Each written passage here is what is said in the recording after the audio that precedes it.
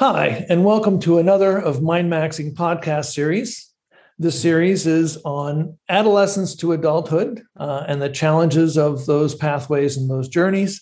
The premise being that things have gotten a lot more complicated, and there are many different endpoints to those journeys. I'm delighted to be here with Rick Dalton, who I've gotten to know over the last couple of years, and he's doing some fantastic things with CFES Brilliant Pathways. He's the president and CEO and former director of enrollment planning at Middlebury College years ago. So Rick has a good view of both higher ed experiences, and also the preparation, the K-12, and how people come from adolescence and have successful journeys into higher ed and beyond. So I'm delighted to be here, and this is our first one that's not done totally on Zoom, and we're actually in person, and it's super exciting. So glad you could be here, Rick. So going to start with just your thoughts on what have you seen work in terms of helping adolescents navigate that, for all of us, a very difficult journey to adulthood. Well, Lee, thanks for stopping by and giving us the opportunity to talk about sort of change and journeys, and it really it's been my life's work.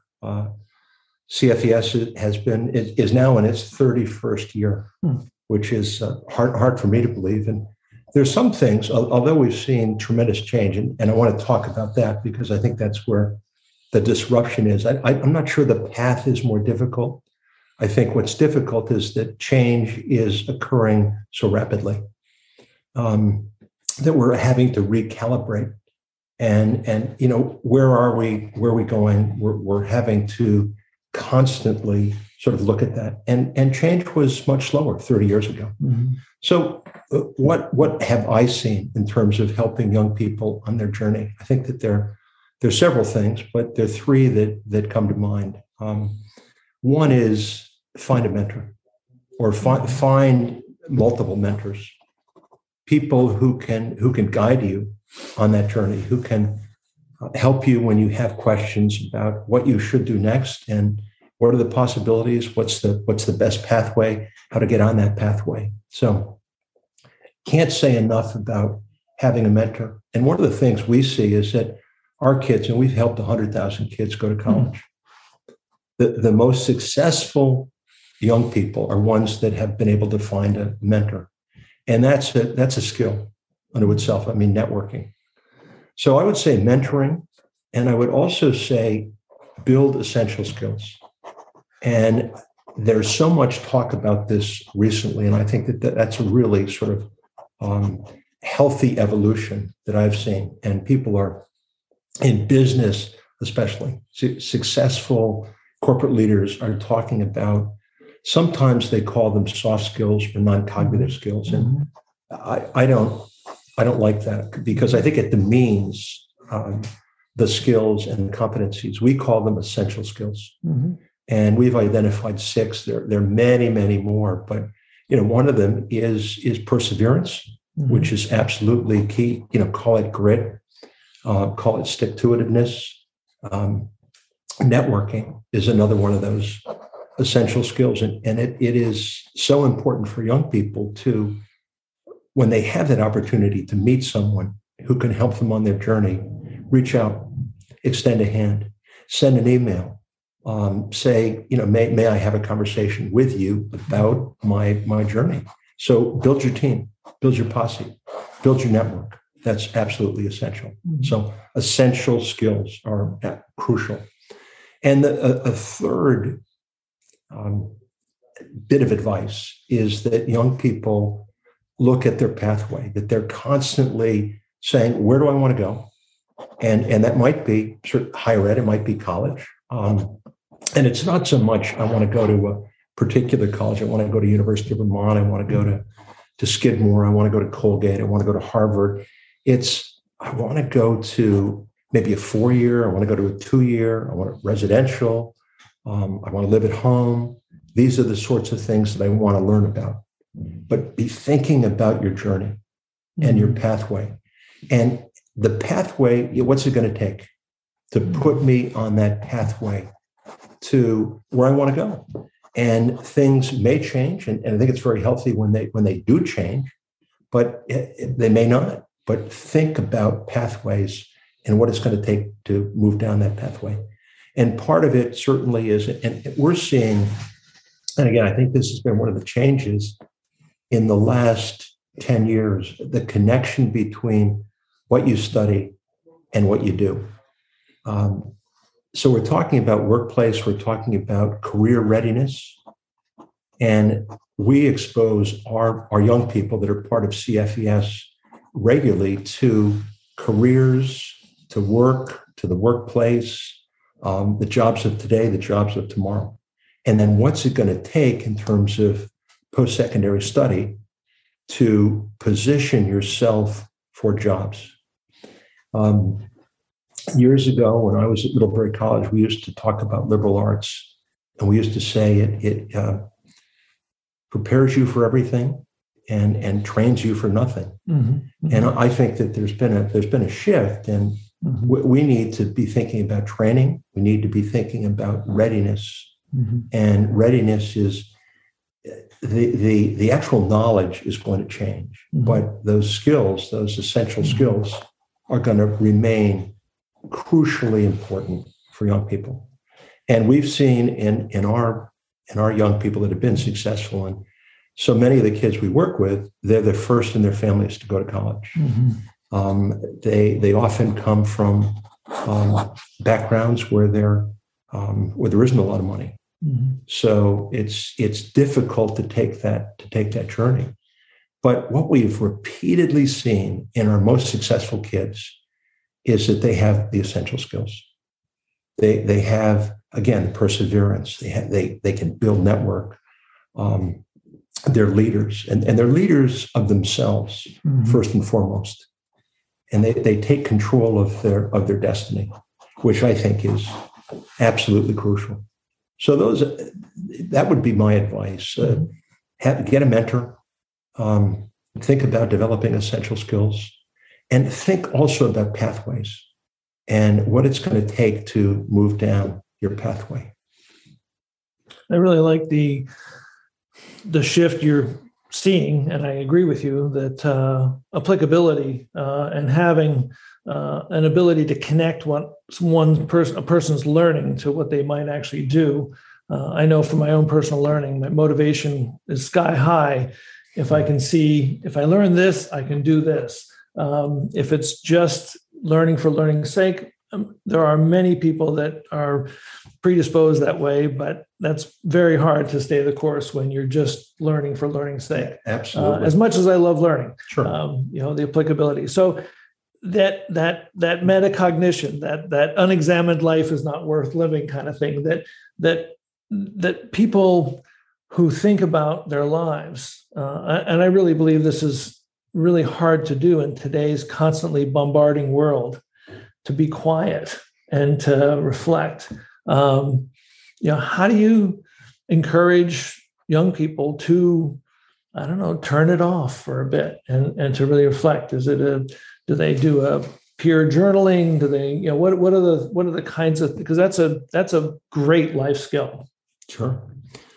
Well, again, finding a mentor, find somebody you respect, and when you find those people, and I shouldn't say a mentor, find mentors, find role models, people who look like you, who are in a place where you might want to be. And I think that's where you learn the behaviors, whether it's listening or reflection.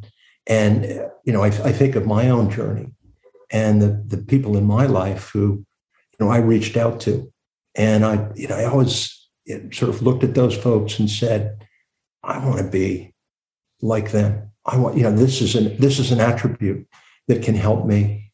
And I think that's how you do it. You look around and you find the role models who sort of look like what you want to be.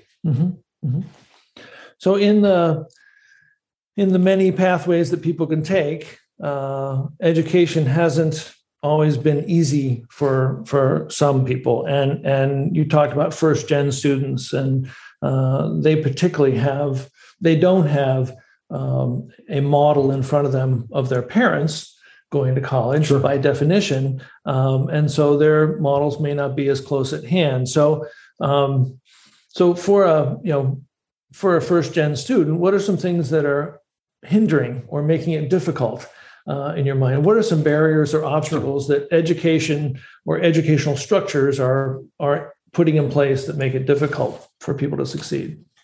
Boy, those are great questions. And I hate to say it, but there are a whole lot of barriers. Mm-hmm.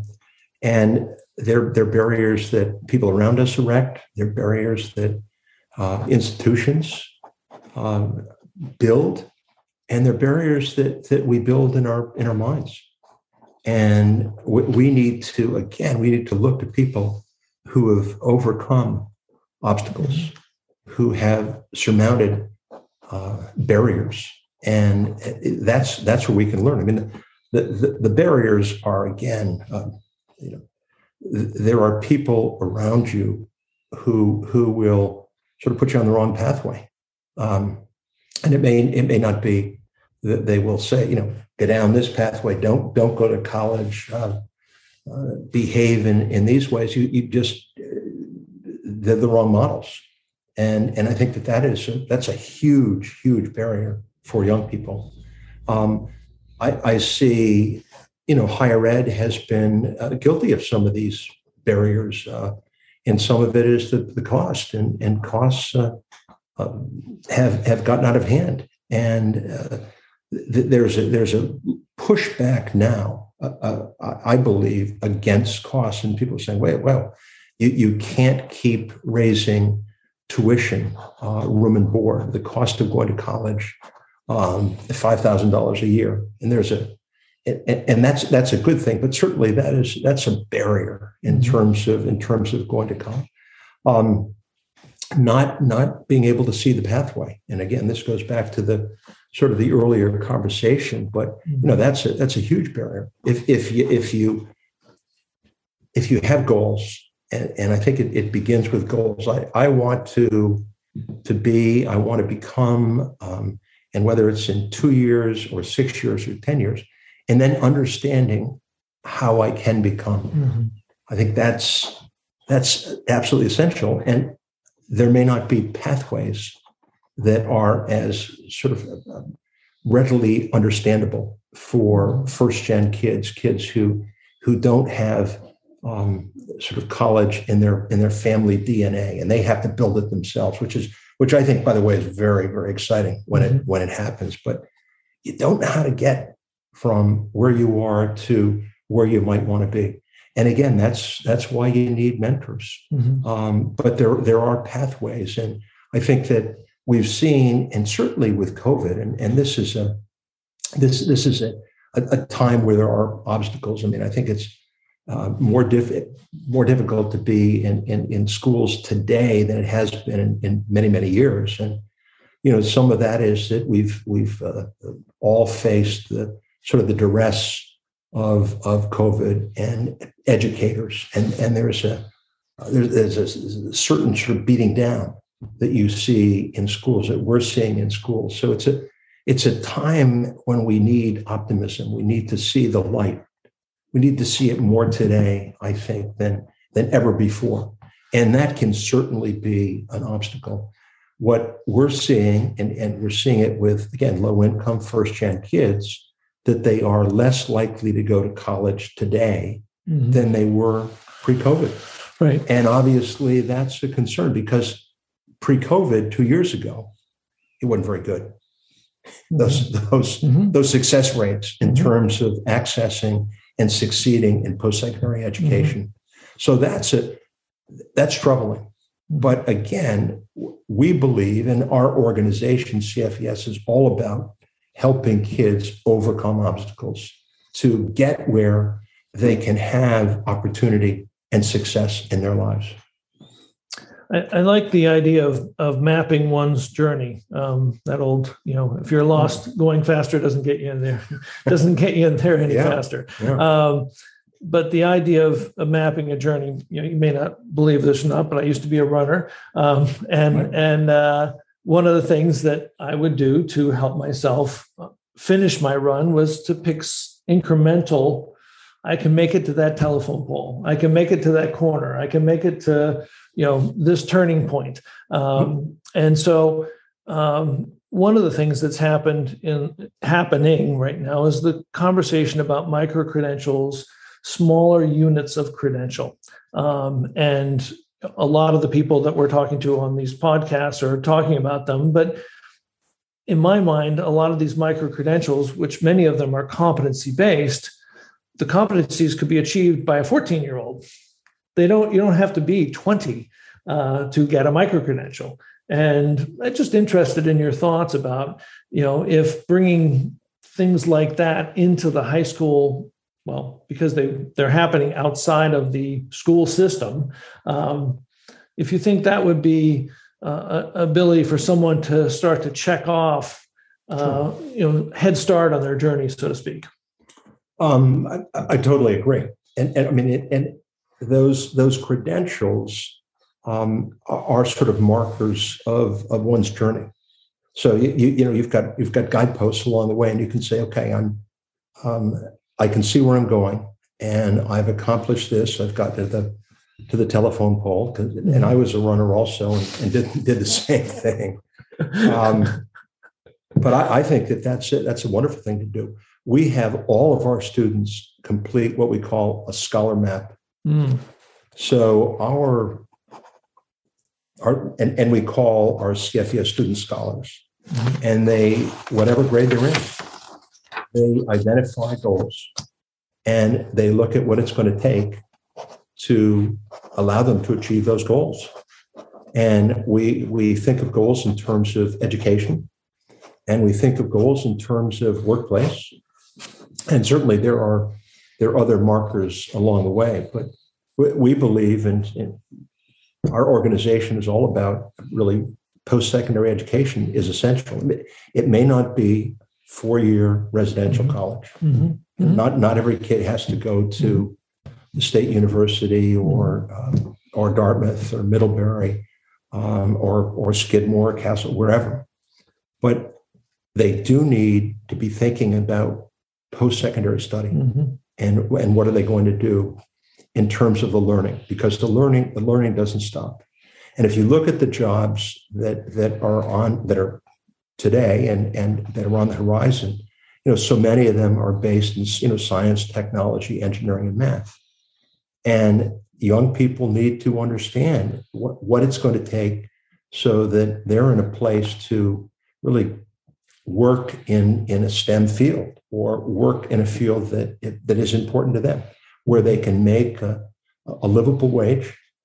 For our kids, that may mean moving out of poverty. It may mean buying a house, buying a car, contributing to their community, allowing them to have a family. But what are the jobs, and what's it going to take? And then what are the credentials along the way that will allow you to move toward that job, toward that paycheck? Just thought as I'm sitting here, those 6 essential skills would be great micro-credentials, because I'm sure they're competency-based or could be competency-based. And like you said, every employee, every employer would love employees with those skills. Sure. Anyway, we'll talk about that. We'll talk about that offline. I'd love to connect you with I love it. Yeah. Some opportunities Sure. there. So looking forward, someday this pandemic will end. That's a rumor. Yep.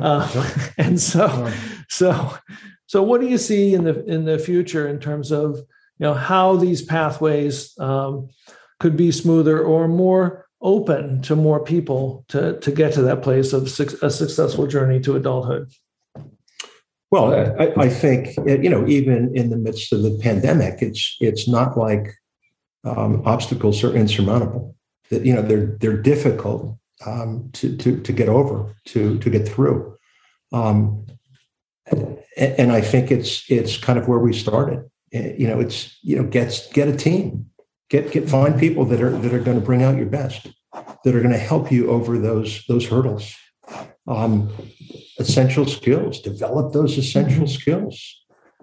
Be thinking about your pathway. Lee, one of the things that we talk about now is a 10-point plan, and here's the 10-point plan. We want all of our students every year to complete a 10-point plan. So in a sense, that's a credential, and it's a credential for a young person, and it's a credential for a school. When a school has all of its students complete the 10-point plan, they become a school of distinction. So we do think in terms of credentials. We do think in terms of maps. And I think all of us need those sort of, because we are looking at the telephone poles and saying, I'm going to get to that telephone pole. I'm going to make it to that red house. And we need those goals. We need to be thinking about kind of where we're headed. And that's what we try to do as an organization.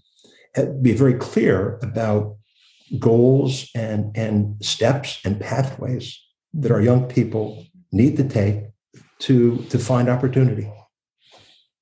I got the opportunity to attend your awards night, your annual, for these schools of distinction. And I will tell you, I sat at a table with several people. They were really excited to receive that award. It was really impressive how valued that was by the people receiving it.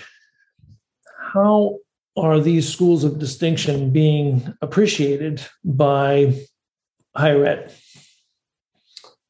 I think in different ways. I think certainly the students who are, the success in schools is about student success.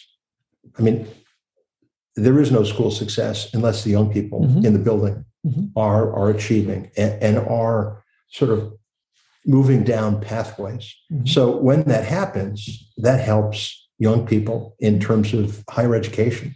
Their goals toward higher education helps them in achieving workplace success.